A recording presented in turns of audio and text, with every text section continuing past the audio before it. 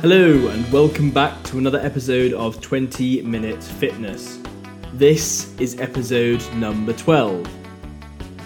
I hope you enjoyed last week's episode, the interview with Matt Voska, a good friend of mine. If you haven't already listened to it, he has miraculously lost 40 pounds of body fat in 2 months, which is absolutely incredible.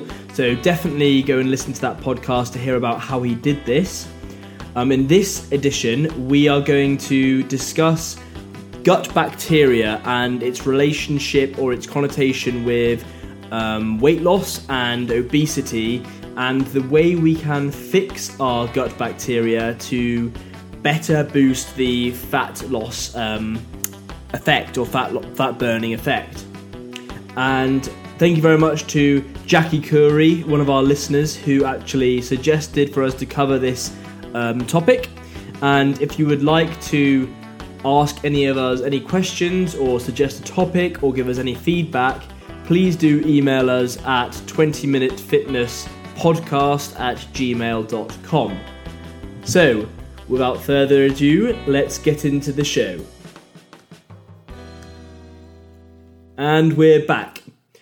So we know why people gain weight. We know why people end up obese. The main causes of this condition are all too familiar. An unhealthy diet, a sedentary lifestyle, spending too much time being inactive, not getting out and moving, and perhaps some unlucky genes. In recent years, however, researchers have become increasingly convinced that important hidden players lurk in the human bowels, and this is billions and billions of gut microbes. New evidence actually suggests that gut bacteria alter the way we store fat, how we balance levels of glucose in the blood, and also how hungry we feel or how full we are.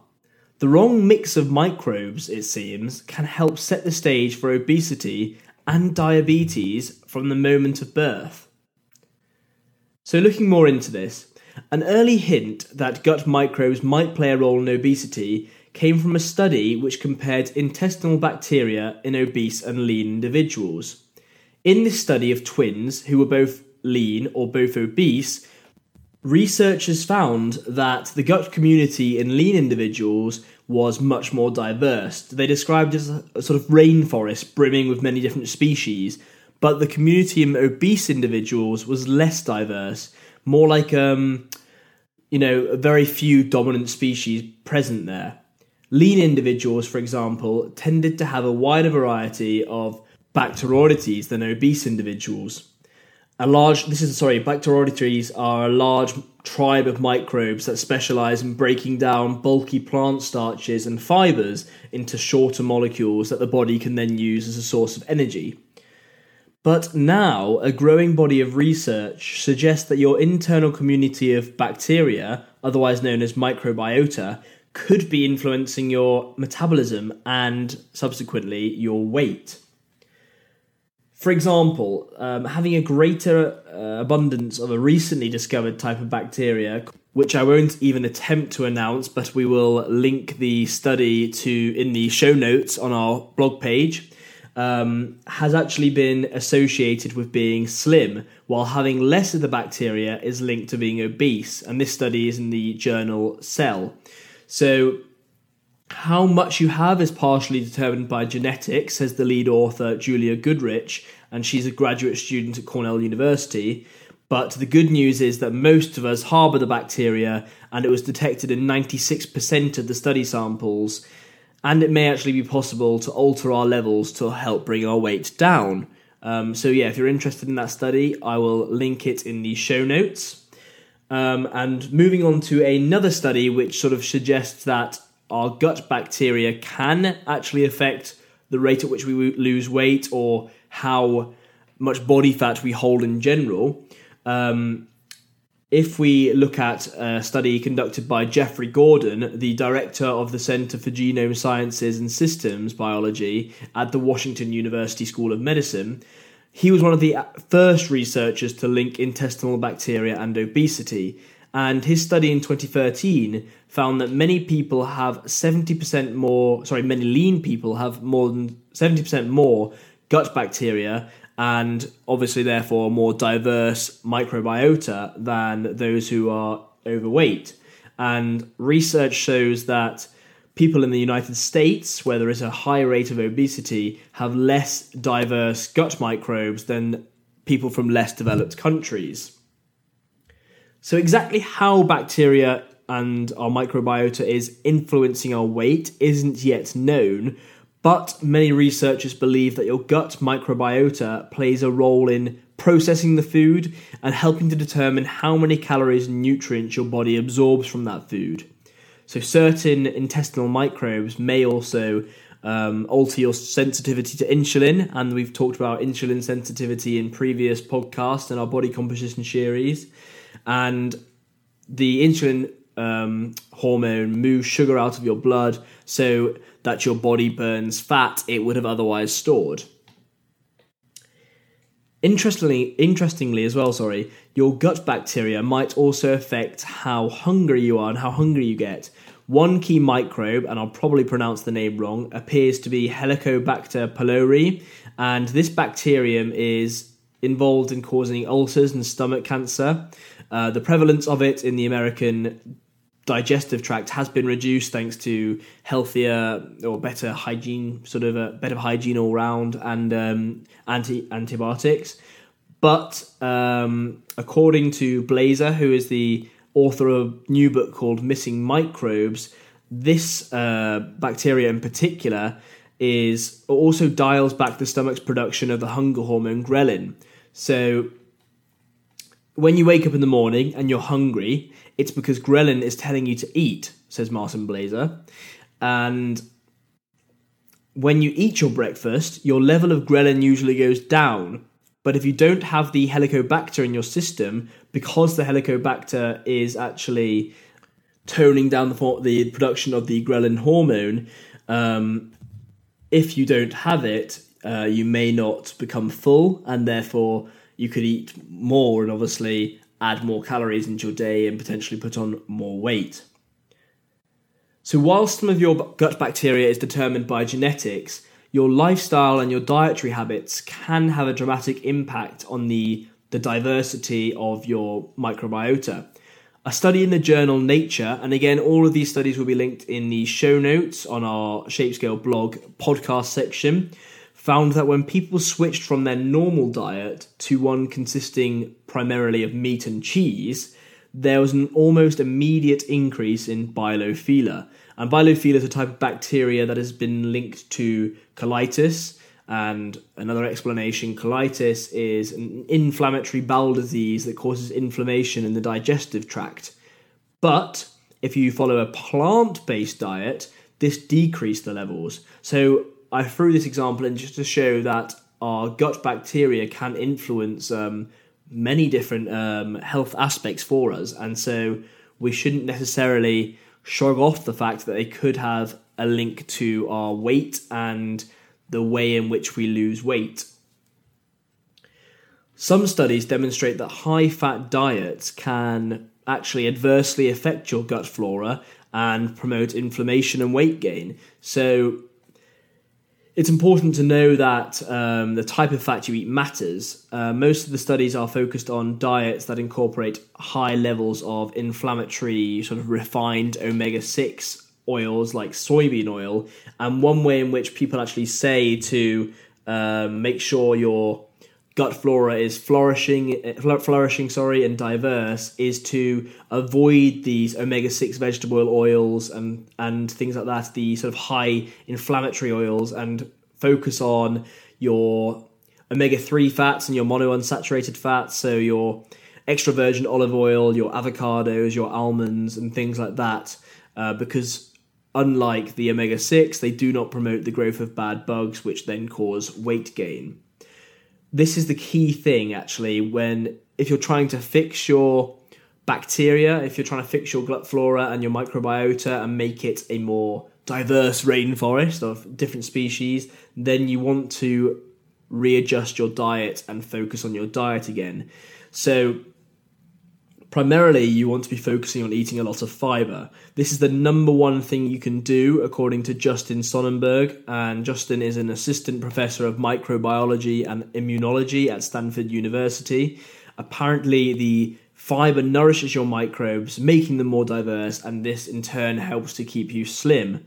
So, in other words, avoid the temptation of buying processed foods. From previous episodes, you also know that processed foods have a less metabolic effect when you eat them of then sort of whole grain nutritional foods.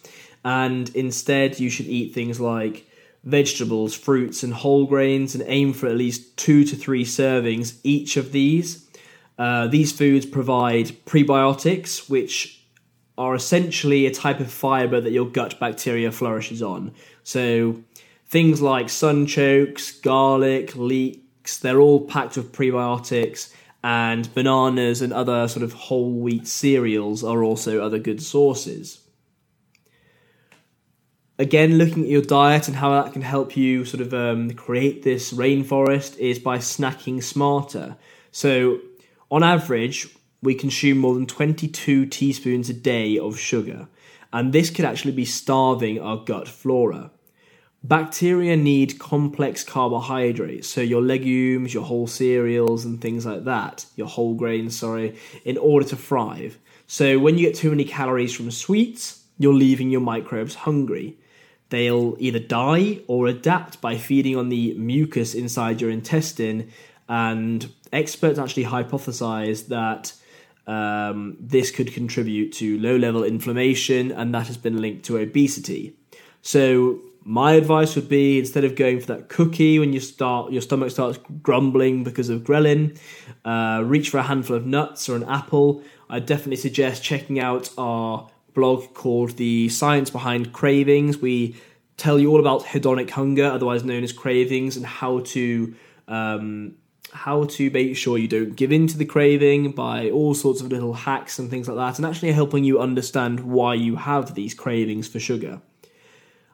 He also recommends, this is Justin Sonnenberg again, checking labels for hidden sugars in foods, so like your pasta sauces and things where you wouldn't traditionally think there'd be a lot of sugar packed into it.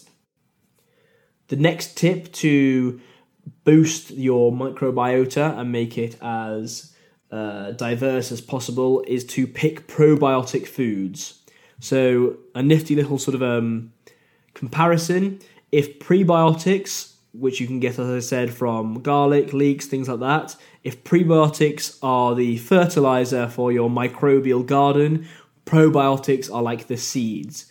The best way is to get them, is by regularly eating fermented foods, so your yogurts, your kefir, and that is a fermented milk drink, sauerkraut, miso, and in particular, I want to emphasize yogurt. That appears to be the star. A landmark study in the New England Journal of Medicine reported that among all foods studied, yogurt was the one that was most strongly correlated with weight loss.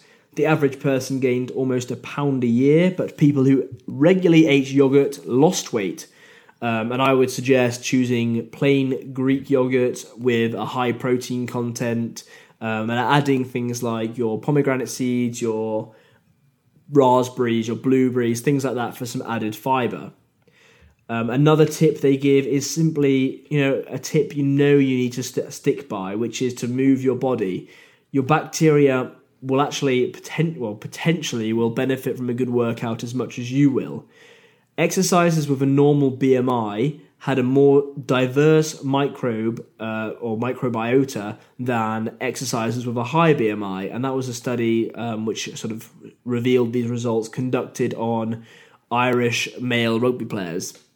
They also had higher levels, another bacterium, which I'm not going to try and attempt to pronounce, but it will be in the show notes again, and the transcript, I'll put it in there somewhere. But that basically, they had higher levels of another bacterium that had been linked to lower obesity rates. So get out, get moving, work hard, start sweating, and build up this tropical rainforest of different bacteria for your microbiota if you want to have the healthiest gut flora to aid weight loss and things like that.